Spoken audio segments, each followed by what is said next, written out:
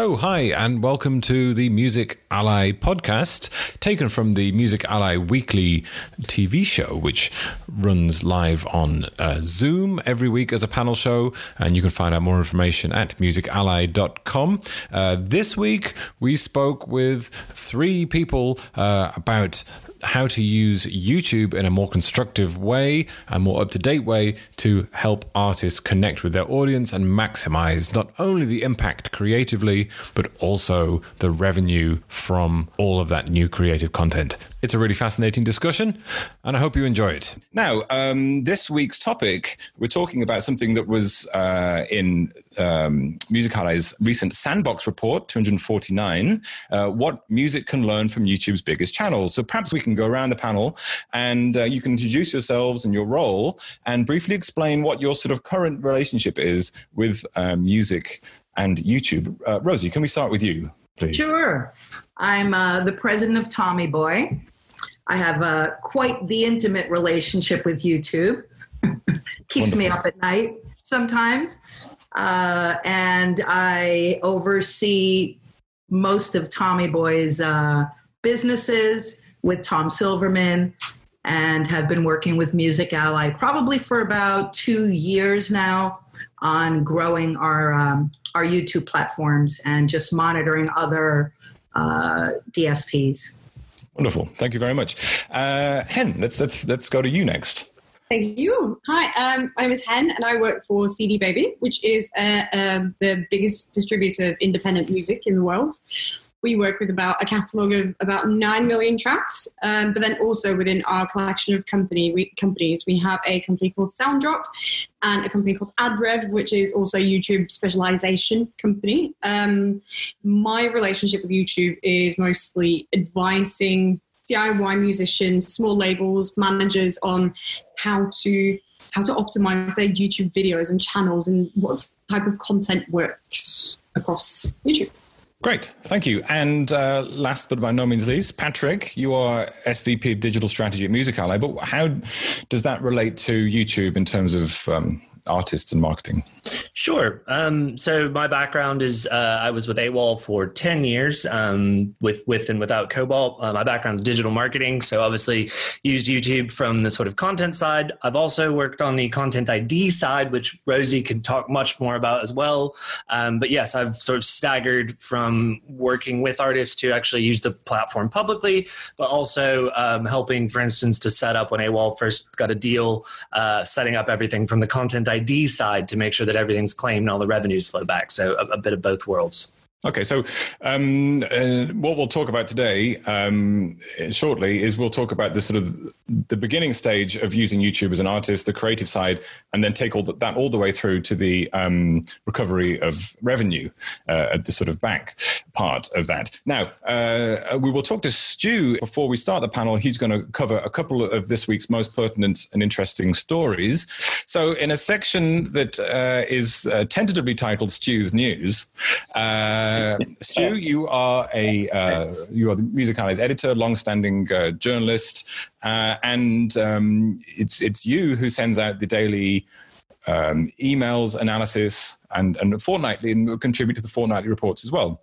And one of the things Stu's been doing recently is focusing on some positive news within this sort of very complicated and difficult period we've just entered into. So you've picked a couple of topics to discuss this week. The first one being quite interesting, actually, which is the impact the coronavirus is having on subscriptions and audio music streams. We've obviously immediately talked about live and how that's impacted, but what is the impact on subscription music services?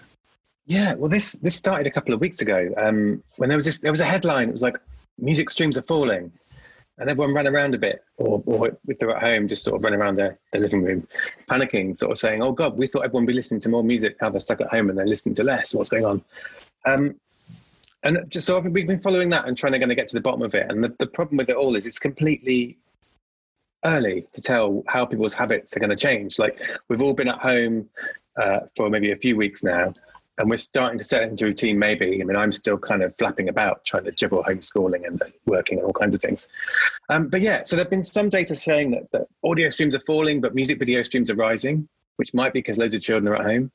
Right. There's been some data showing that it kind of bounces back, and a few weeks into quarantine, people start listening to more music again.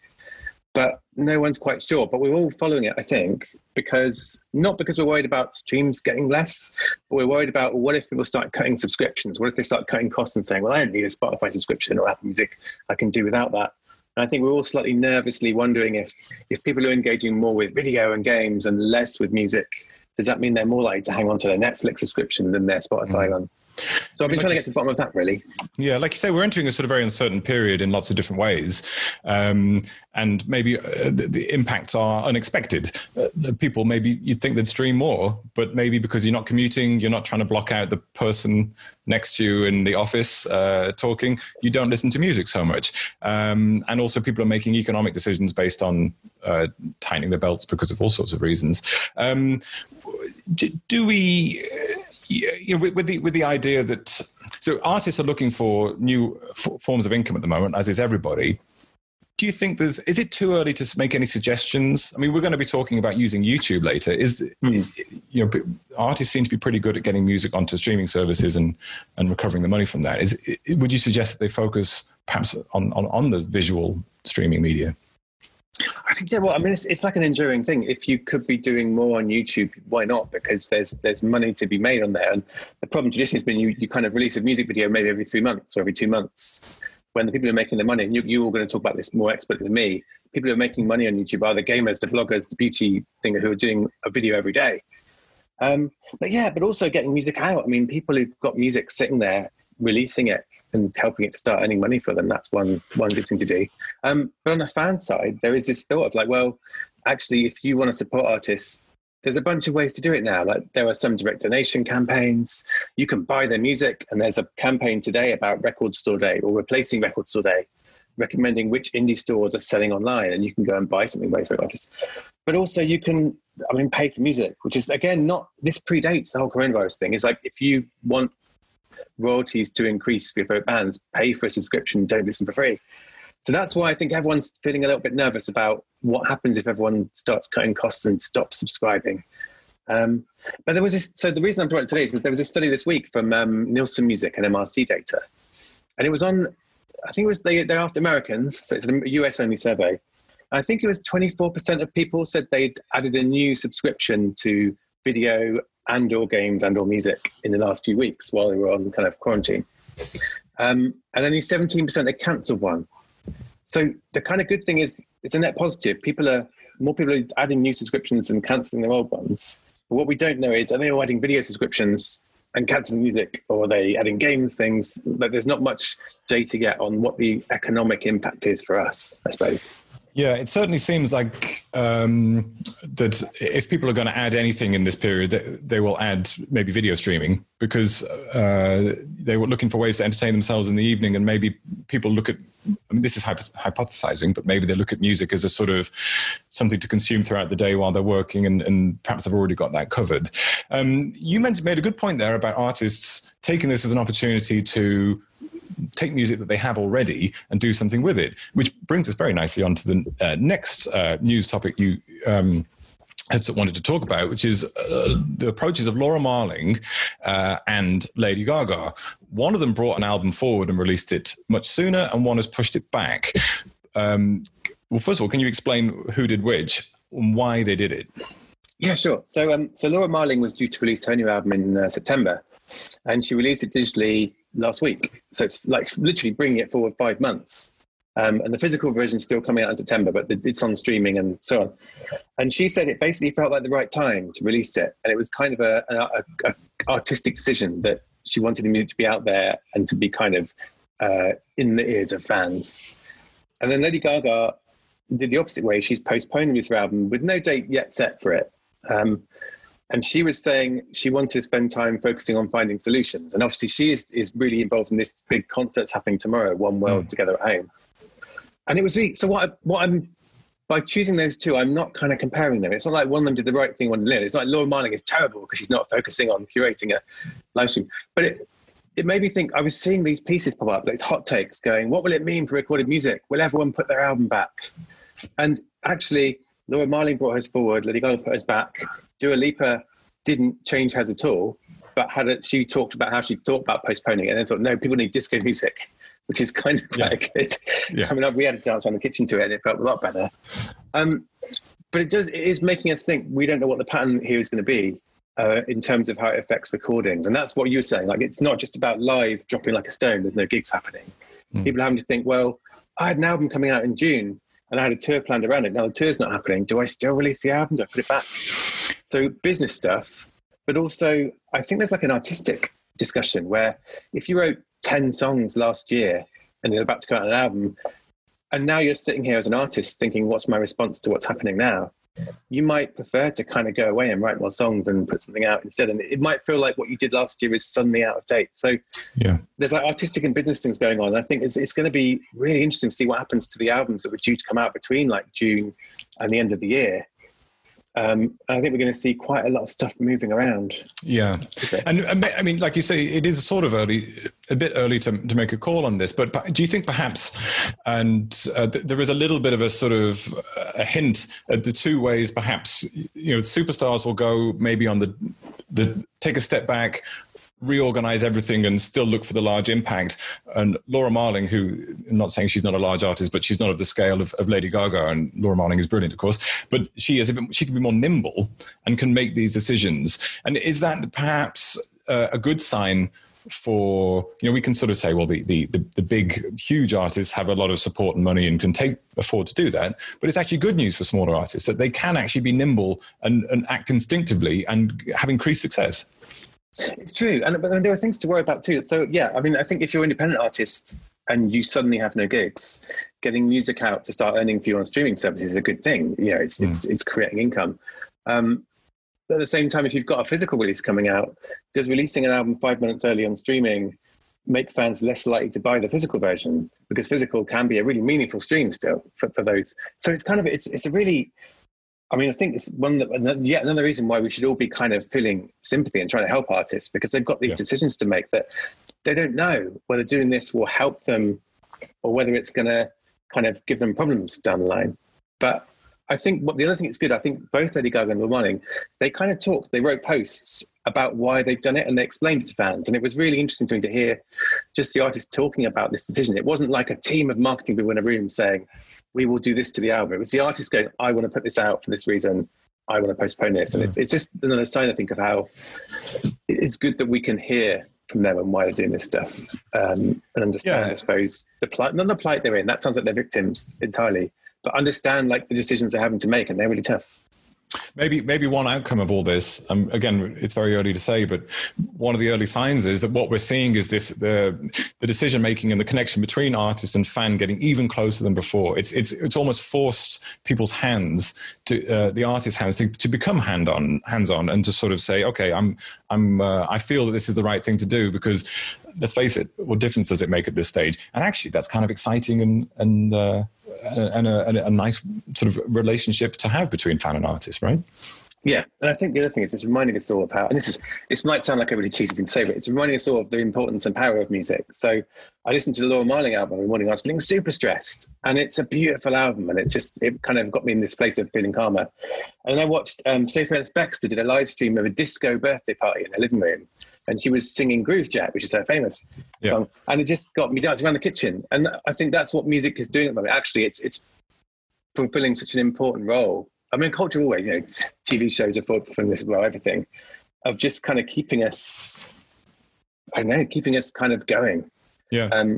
So I think that's the powerful thing. When artists goes, we're going to put music out, it's great because it will be needed, I think. So we may actually be, this may actually result, talking about the first topic again, this may bring us back to people realizing the value of music and actually increasing. We've had this immediate dip, but perhaps it will actually cause people to invest more, even if it's just taking a monthly subscription, because they realize the value of it. Like you say, hearing some good music now gets you dancing around the kitchen, and that's a great thing in these difficult times. Yeah, it's a good time to put an album of disco bangers out. I know not every artist can, but most artists could do an album of disco bangers, I think.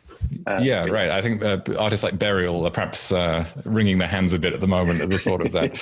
Okay, thanks, Stu. That's really interesting. And if you do want more analysis from Stuart, he has this daily email, and subscribers to Music Ally will receive that. and you can get a 2-week trial subscription if you go to musically.com. Now, Stu, I think you're going to duck out now. But thank you for joining us. We'll see you, I guess, next week. So thanks very much. See you soon, Stu. Good luck with them. Ciao. Okay, and it's just the four of us, and we're going to move on now to the main part of the panel, which connects to what Stu was just saying, really, which is artists are now getting more hands-on. They want to find new channels to connect to the people. They want to find new ways to express themselves when they can't command our attention on stage, and that seems like a good thing. So this is connected to a topic in one of Musicali's recent Sandbox reports, which is a fortnightly report that Musicali does and sends to subscribers with expert analysis on different topics every 2 weeks. Artists are investigating the use of video to create, grow, and nurture connections with fans during the coronavirus isolation period. And so what can they learn from the biggest non-music and music channels on YouTube and the YouTuber stars? So we're going to talk to the panel about that now. Must say that there is a Zoom Q&A button, which should be on your screens. If you have any questions for the panel at any point, drop them in, hit the button, drop the question in. It can be anonymous if you want, and you can also upvote questions that already exist. So we can introduce questions as we talk. Yes, please use the Q&A. I'm watching that. I'm also watching the chat here. Rosie, Chuck Fishman says hi. He also pointed out a stat that his Shazams have gone up in this time period, talking about stats that have gone up because of DJs actually playing his songs and checking them. But yes, any formal questions, please put those into the Q&A so we can keep in touch. Otherwise, you guys have fun chatting to each other and try and pay a little bit less attention to that to be on the videos. Okay, thank you, Patrick. Let's start at sort of the beginning then. Perhaps we'll go around the panel and we'll start, Rosie, with you. What is the state of play with YouTube at the moment? How artists are using it to market music, how labels, perhaps in your case, are using it to market music, and what are the learnings that is the sort of finger on the pulse at the moment? Well, for us at YouTube, really, our feeling is we're feeling very optimistic about YouTube. And we're sort of projecting that YouTube could potentially become our number one DSP in the near future. It's a lot of work and something that we can talk about further later. But it is a platform where you literally get what you put in back out. So if you put time into it, if you have a great team, but you need a team. So one thing we learned early on, and why we decided to bring Patrick and his team in, because we realized it was way too much for just two of us. And Brian in our office really is the day-to-day person that deals with the creative. So we use YouTube, first of all, as a way of getting our content watched, streamed. So it is definitely a priority for us, and it's a big profit center for us. But in addition, I think it also helps us. It helps us tell stories around our music. And Tommy Boy we've got two labels. We've got Tommy Boy Entertainment, which is new music and has some older things dating back to the early 2000s. And then we've got Tommy Boy Music and other catalogs that we've acquired. And they really have to be managed differently. The new releases are very much based around release dates. It's based around live events and artists doing live streams and things. And catalog is about telling stories, at least in our experience. And that means digging into the vaults and making sure that we're making everything available. So we use YouTube at Tommy Boy as a way to grow our I'd say the family, the close-knit people that really come in and check in with us on a daily basis, and we have direct interaction with them there. We don't really have that anywhere else. With Spotify, we can't comment back on people that love our music. With YouTube, we can. And so it's important that you use it as kind of like as a gathering rather than as a one-way voice. YouTube, you're going to hear what people like. You're going to hear what they don't like. And they're loud. If you listen and pay attention, you're going to learn a lot from your audience on YouTube. So I think the first thing artists and labels really have to do is comment share. Right. It really starts with artists. It starts with the creators. All we can do is sort of make sure that we kind of merchandise that properly. But we're busy. We have uploads going up every single day on 4 or 5 channels that we're managing right now. Wow. That includes lyric videos, animated, art tracks, anything that we can do. And we listen and we read our comments and we listen to our fans. And if they want more, we learned when we first acquired the Tommy Boy music catalog in 2017, we started putting up all of the videos that we had access to. Well, they were all clean because they were the videos that were originally created for MTV. And immediately in the comments, we started getting very negative comments from people going, I don't want to hear a Capone and Noriega clean version. What the hell are you doing? And so we went back, and Brian, it was painstaking and a lot of work, went and, redubbed all of the clean versions with the explicit versions. And so, it's that kind of work that really needs to go into YouTube. But it's beautiful. If you can pay attention, you can read, and you can interact with the users, you can get a lot out of it, which you can then spin into other content.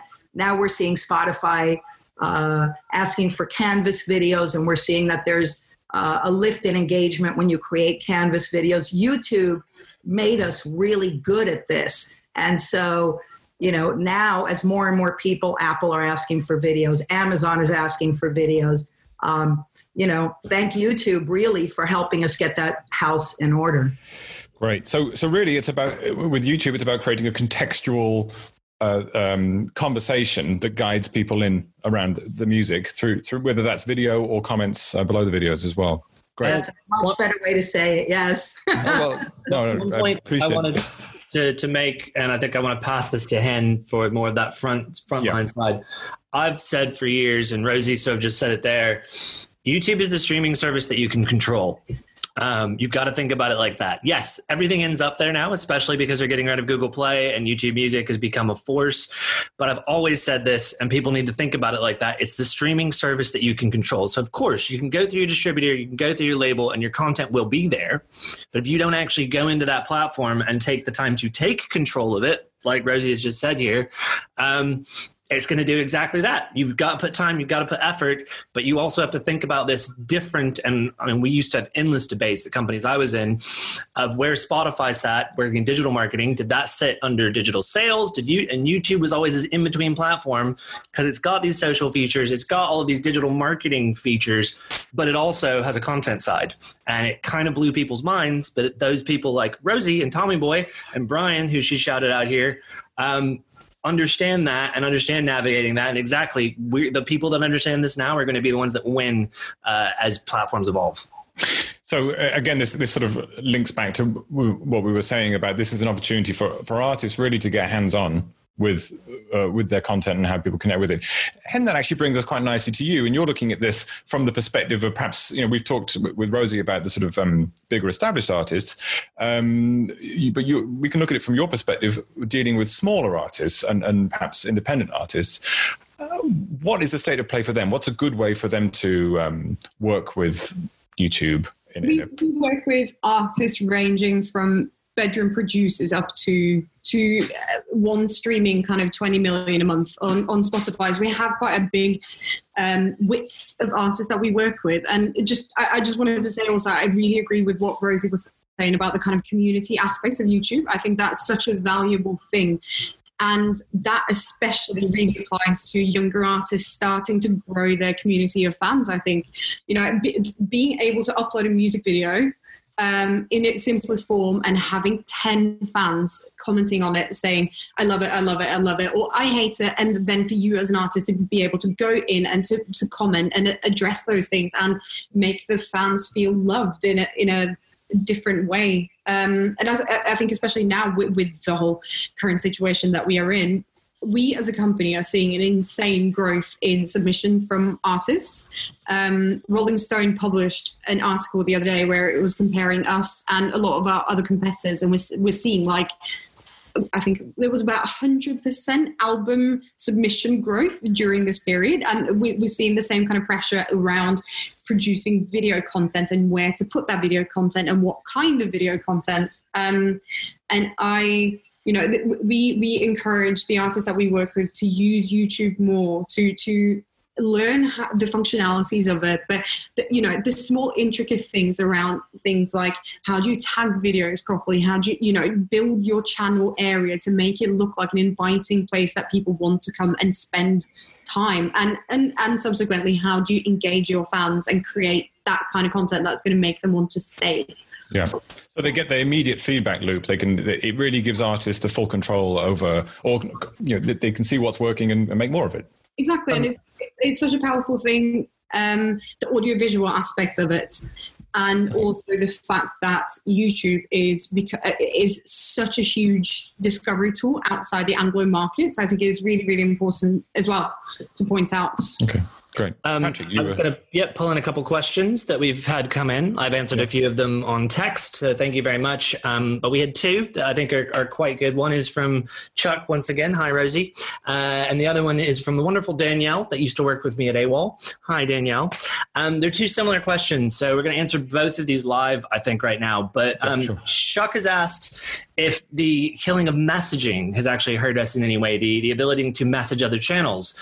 My point on that is that every YouTube channel, generally, if you go to the About tab, you might not know this, there's a contact details and you can pull up the person's email address. So generally, you can message them that way. Yes, they got rid of that messaging, but to answer this other question, thank you, Danielle, about the community tab. So they moved away from messaging, which is private and was a lot to deal with, like any artist's DMs, and they've moved it into the community tab, and the community tab is very important. And the only reason I'd say it's important is because YouTube says it's important. Remember, YouTube is this hybrid, and they see themselves as a social network. That's why there's commenting. That's why there's ability to respond back to people. You will actually, I won't go specifically how, but it will mark you down if you do not use your community tab. So yes, a lot of artists don't go in there and take a look. There's probably already your audience talking in there. Don't let them talk into a vacuum, and make sure that you use this platform differently because of these chat and community features. And I will... Yeah. Just jumping in on that community thing, doing the research or like looking through all the channels that was discussed in that Sandbox article, I think I found my new favorite, which is WWE. It's absolutely hilarious, and there's so much good content. And that community tab within WWE channel is absolutely fantastic. They post content every single day. It's dynamic, it's moving, it appeals to their core audience, and like every single post has about 200,000 likes because they understand their fan base and they engage with them actively. And we actually see the sort of wider social, Rosie, you've probably seen this, the wider social ramifications of WWE in America, in that there is this WWE audience which was overlooked and is now very vocal in all sorts of positive and negative ways, of course.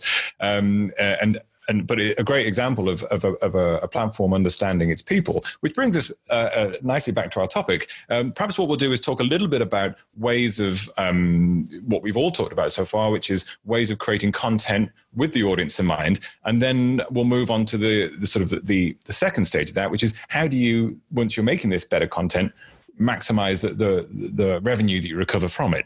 Now, in the Sandbox article, there was a quote from Timo and Holly from popular YouTube channel Kawaii Cunicorn, and they said that they think basically that the majority of musicians underutilize YouTube.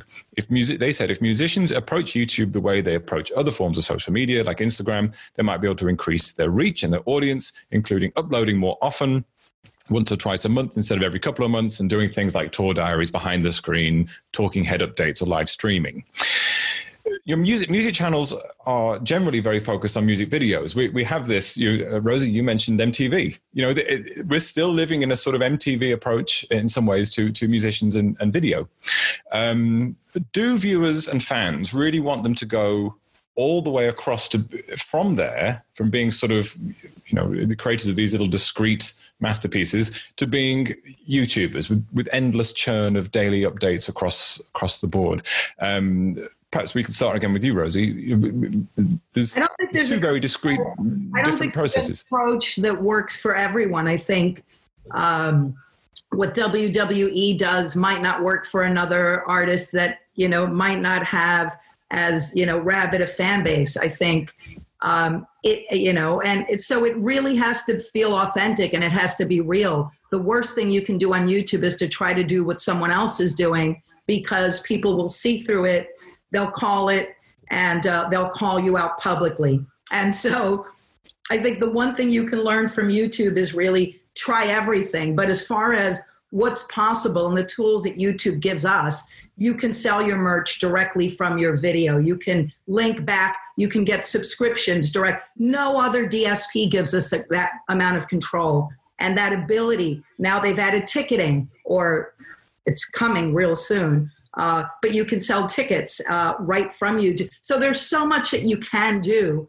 that I think, yes, artists are absolutely underusing it. I think every single video should have subscribe links. Everything should have links to listen or stream or to buy merch. And then you've also, in addition to creating those links, you have to go and analyze how the links are responding. That's the other big problem, I think, that I find that people have is they build and they add all these links, but then they never go and look at the analytics to go, oh, well, this worked. Oh, well, this I'm never going to do again. And that's the most important thing, that out of everything, what YouTube gives you is not just the control to do what you want and to sell what you want, but it gives you the feedback immediately. I can see how many views I'm getting every minute. You can't do that anywhere. At least indies can't do that anywhere else. And so absolutely, I think the most valuable platform for us. And I think if we can get the CPMs up, we're all going to be very happy about YouTube in the next few years. It sounds like it's, I mean, in a good way, it's a big job. It's a lot of work there. Does that mean if you are someone with a large catalog, you really need a dedicated team and strategy too? You need more than one person. You've got, so with YouTube, you've got the business side, which deals with contracts and claims and content ID, which is a massive undertaking. And anybody that thinks they can just, waltz in and master that is crazy or really naive. But either way, they're going to be sorely disappointed when they get in there and end up with, flags on their channel that's going to, limit their either, what can be monetized, which affects your bottom line immediately, or Patrick's. Oh, just to carry on, one of the questions from the audience, which Rosie, maybe you can put this into your answer. Someone has asked us, are there negatives to using YouTube? Good question as part of this. I don't think there are any negatives. I remember, when SoundCloud first launched and everybody was like, well, why are we going to build a SoundCloud page? You can't make any money out of it. And, within 4 months, because we doubled down on it, we had about 1 million followers on SoundCloud. I don't think there's a bad platform out there. I think it's really old school to think that just because we're not monetizing it today, we're not going to monetize it tomorrow. I think, just from my work with A2IM, I can tell you that our goal is to find a way to create a business around every model out there, including things like Twitch. And so It takes a while and we've got to be patient. But I say, if you're an artist, you really should think about being everywhere that your fan base is. If you go somewhere and it's crickets, no one's responding, go to another platform. Don't try to do it the way that someone else has done it because it worked for them. Find your in mind, perhaps. Hen, let's go back to you and look at it from the independent or the solo artist's approach. This is all really good. It sounds really positive that you can connect and give them what they want, and you can interact and you can be there and do everything in the right place. In terms of that, there is work there involved, and if you're doing it on your own, it could take a lot of time. How do you recommend independent and small artists do that? I mean, being a DIY artist, it's difficult. You have to wear an incredible amount of hats and educate yourself on a lot of different topics. And I think maybe the mistake that I see very frequently with DIY and smaller artists is that they might produce one music video every 4 months, put it out, promote it around the release, leave it dead in the water, and then kind of, not like Rosie was saying, going in and looking at the data and kind of doing all the other work around it. But I think it's important that that people think about, that the frequency and the type of content can enable, growing that community, which again is going to grow your income stream, which maybe one day leads to you actually being able to take on somebody to help you out. But as a DIY artist, absolutely, you have to be super scrappy. You have to rope in friends and family members and boyfriends and girlfriends to try to help you and to try to manage all those aspects of running a YouTube channel. Is there an element here? I speak to a lot of DIY artists and artists starting out, some nascent artists at that stage. And I feel like what often happens is they do what you just said. They work really hard on one video, they put it out, and then they're disappointed. They perhaps don't feel... They don't, if they see some comments or they see some plays, they think it's not very much because they've seen Lady Gaga getting 100 million in a day or something like that. What are sort of realistic expectations? I mean, this is the classic problem in the music industry, of course, when you're starting out of setting expectations. But what are the sort of realistic expectations at that stage? But we'll go to Hen and then perhaps you, Patrick. You can. I think that's a bit like how long is a piece of string? It depends. It completely depends on so many different factors. If the video content is good, if the song is good, what you're doing to promote it. But I think with YouTube, like any other platform, you should be expecting to see that there's a gradual build-up, and so it should be. And as Rosie was pointing out before, there's a return on your investment, right? The more time and effort you dedicate to that as a channel, and the more you nurture it, the more you're going to reap the rewards of it. Your first music video, you're probably not going to get more than a couple of hundred views, But definitely the goal is to keep growing that exponentially per release and tying them all together in like a continuous storytelling piece, not just like dropping a video, going dead, and dropping another video 6 months down the line. Great. Thanks, Patrick. So I'm going to try and answer 4 questions in one here. So one of the questions was, and this was kind of relevant to everything we were just talking about audience there, is are you able to build up an audience using YouTube that is not just on their platform, such as subscribers, which we know a lot of walled garden platforms, those that built up lots of Facebook likes a few years ago, and now are trying to build up Instagram. What happens there? And yes, and I can answer 2 questions with that. It's really important because you've got a description feed. You've got links on your YouTube channel, and the top thing to do is follow, send me an email address, subscribe. So of course you're trying to build YouTube subscribers on platform. That is certainly the native mechanic, the easy one. But giving people links and options to go elsewhere is something that YouTube allows you to do in every single track and every single video. Following on from that, someone has asked about what the question is for static videos. So like the idea of having just like art tracks. Well, art tracks is what YouTube does, so we'll call them pseudo videos. You need a piece of content for everything that you upload. Like we said, it's the streaming service you control. So every time you release a piece of music and it comes out on Spotify, put something up. And as Hens just said, as an artist, sometimes they'll come up with a great video idea and they work really hard on that one. Sometimes it's just a little bit of an animated album artwork, and that's what they came up with. But they put something up every time. Don't leave it to the system to do it all by itself. Another final question that I'm going to try and answer into the same thing was what do we feel about buying YouTube views? Don't do it. It's just silly. You can go in and use Google Ads for YouTube, and I'm going to actually plug our Learning Hub. We've had a few people ask about where learn.musically.com. We've got a bunch of stuff, but one of the things that we tell people to do, we have an actual module called Google Ads for Video, where we've debated this big time of should we be buying those views? And we're talking about when the video plays as a pre-roll, like as it's coming on when you're trying to watch something else. No one wants to watch your ad. No one does. Everyone's trying to hit the skip ad button. So don't do that. Don't farm numbers. Numbers games is dangerous. You're going to end up muddying your audience. Use video discovery ads. They're very easy to set up. Those will actually drive real views to your actual content, and use ads as ads. So make a teaser 30-second version of the music video that drives awareness around it, because all I want to do is hit skip ad and watch the content that I wanted to watch. And I think I've just got a bunch of questions. Yeah, you have. Congratulations. In record time. He's only human, folks. Now, just add, if I can quickly add to that, the one thing you have to keep in mind, which Patrick said at the beginning of the panel, was YouTube really it's a video platform, but it's a streaming platform, and YouTube expects you to use it like a streaming platform. In other words, if you deliver an EP or an album to Spotify, you've got to deliver the same exact item to YouTube in its entirety.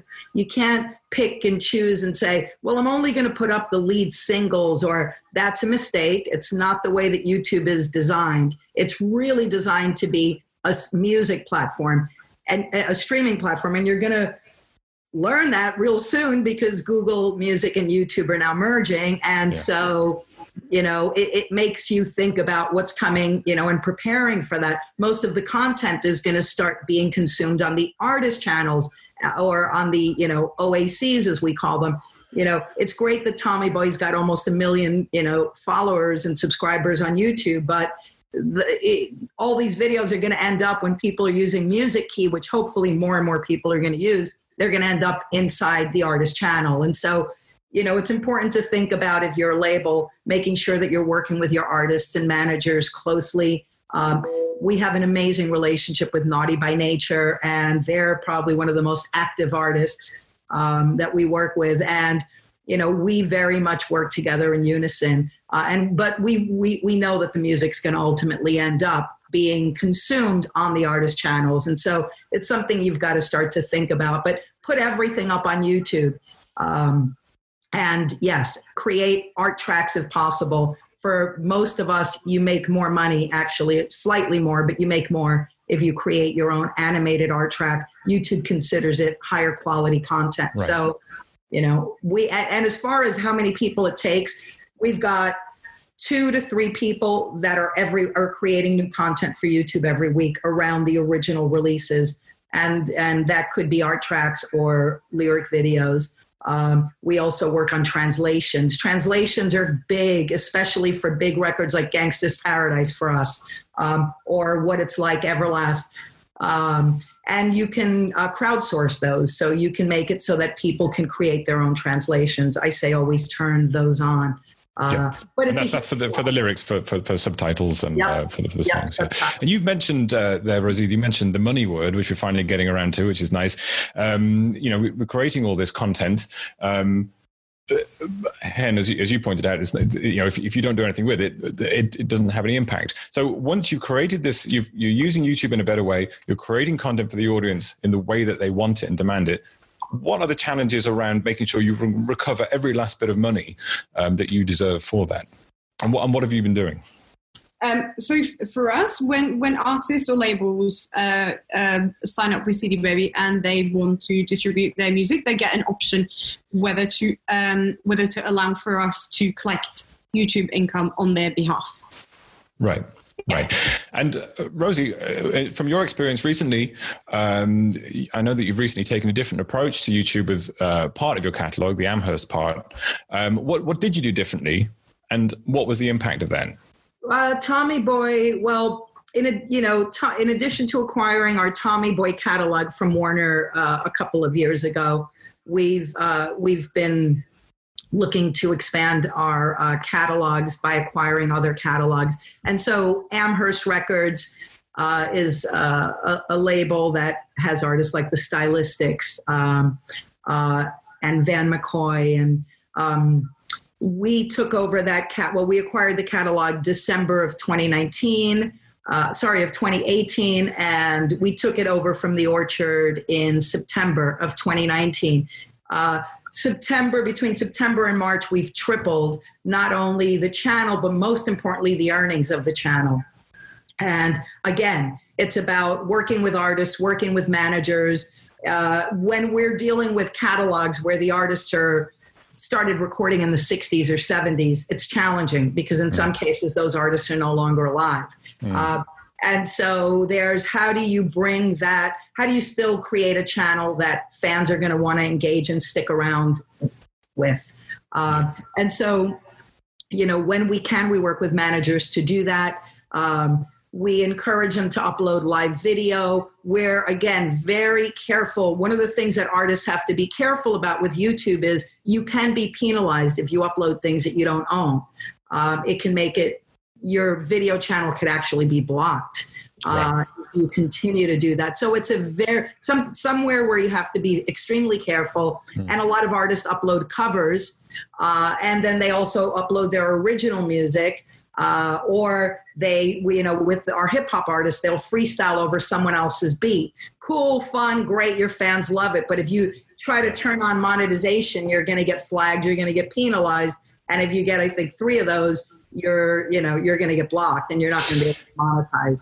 So it's something where you do have to be careful. Right, but but the exciting thing is these are highly creative decisions. You really frees creativity as an artist or as an artist team to connect in a very appropriate and exciting way. Patrick, you've been part of sort of doing some of this work with Tommy Boy. What from your perspective, from looking at these channels and optimizing them, what's the sort of the key thing to know? So we've had a question, and I'm going to tie this in. I actually answered it on the chat, but people were asking, and I just said, please listen to what Rosie's saying right now. Thank you very much, Rosie. As though we planned it. Is it really worth building all these tracks that you've talked about, making a video for every, and we're not even going to go into your art track history. Yes. It is worth it. This is someone here that's telling you, and trust me, I'll let her speak more, the catalog owner here or representative. But yes, it is about the work that you put in. And yes, labels go, but it's so much work. I have to make a video for everyone. And somebody's just asked, if I'm releasing 300 tracks a year, that's a lot of videos. There are tools that let you do it. It's really easy to do in QuickTime. You can Google it. Like I say, it can just be static. It doesn't have to be animated, though Brian at Tommy Boy does some nice little animations there. Always a little bit better to make them a little bit jazzy, but you control the description. You also control what comes up and gets watched next. You get to control the conversation. But if you don't input in the conversation, it's going to go on without you. It's going to be auto-delivered as art tracks anyway. Yeah. And you're basically losing, audience interaction. And of course, at the end of the day, as Rosie's, I'm not going to say numbers, but literally demonstrated, it turns out as revenue, but it takes a lot of work. And we just had a call yesterday this is why Rosie's on this show. I came to her TV show the other day for an hour where we talked about YouTube more privately than this. He bludgeoned you into taking part. Yeah, I did. I tricked her. But we had it took an hour of a whole bunch of people's time that Rosie led this conversation, this discussion, and it's worth it because yes, we're actually on the end of it, seeing that revenue is coming back. So yes, lean into this. And one more that someone's asked on here, which if anyone else wants to take this on from me, was how effective is it for an emerging artist? Very. Maybe Hen, this is a good one for you as well. Yeah, I'll let this go on to Hen. But it's very, very, very important for an emerging artist. YouTube drives discovery. It is where discovery comes from. Hen, over to you. Sorry, it's one of YouTube is definitely one of the biggest discovery tools in a lot of the biggest music markets in the world, be that India or Brazil or the States. So incredibly, incredibly important. And also just completely agree with what Patrick was saying about controlling the conversation, controlling the community, being able to add, the appropriate titles and tags and being discoverable across these platforms are super important for emerging artists, where maybe when you type your artist name, you're not going to be the first 10, 20 videos that's going to pop up. So it's important that you kind of nurture that and slowly build your own space within YouTube, create playlists. That's not really something that we've talked about yet, and kind of curate your space. Yeah. With these music videos, and not necessarily music videos per se, the artwork videos, you can still create, album playlists and everything to keep people within your space and keep consuming your music and just dragging them in. Rosie, did you have something you wanted to say? Just add quickly, I see that we've got Salento's manager has joined us, and that's a perfect example. Someone said, 300 songs, that's too much. Well, I would say release less music and put more time into everything you release. It's really easy to hit the push button, or in some cases it might be the flush button, and you push junk out there. Be more selective. And if you don't have the time to manage your YouTube channel, partner with someone that will, and that's going to manage it for you, and that's going to, explain to you what you really should focus on. We let our artists deliver as much as they can. Some of them deliver videos, some deliver lyric videos, some only deliver the music, and then we work with them. We use their artwork in the lyric videos or in the animated. So it's very much of, if you can't do it, find a team that can help you. And if you feel like you don't have the time, release less music and focus on putting out better quality music, because Salento is a perfect example of someone that went from 0 to like 1 billion, with one song, with one video. And so be patient. But the most important thing is what I think I started with. It all starts with great music.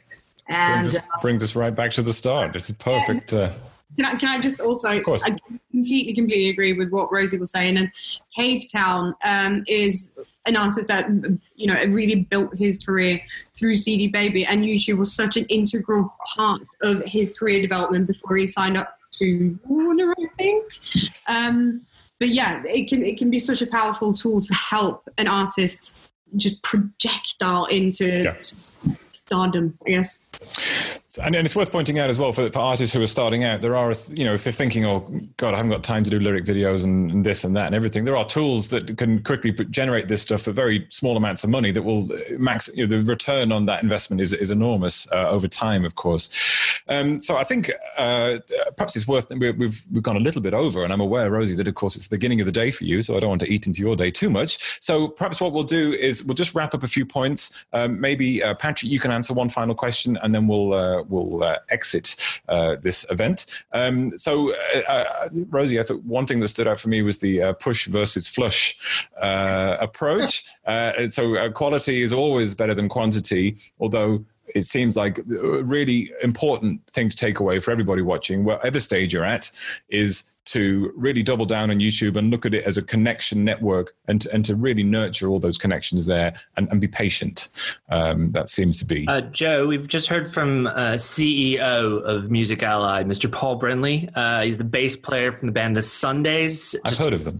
Yeah. He said it's fine to go over. I'll let you decide between the people on the show that we've invited in, but our CEO says it's fine to go over. It's really interesting. Well, I'm happy to carry on, but Rosie, I'm aware that you may have lots of important things. I have an 11 o'clock call with my CEO. And so unless he texts me within the next 4 minutes to say it's fine to go over, I think I'll have to. How about this then? Rosie, give us one final, Rosie, if you'd like to give us one final very important thought, and then we can allow you to gracefully exit, and maybe we can carry on ad nauseum. YouTube was our number 4th earner. They've become our number 2 earner.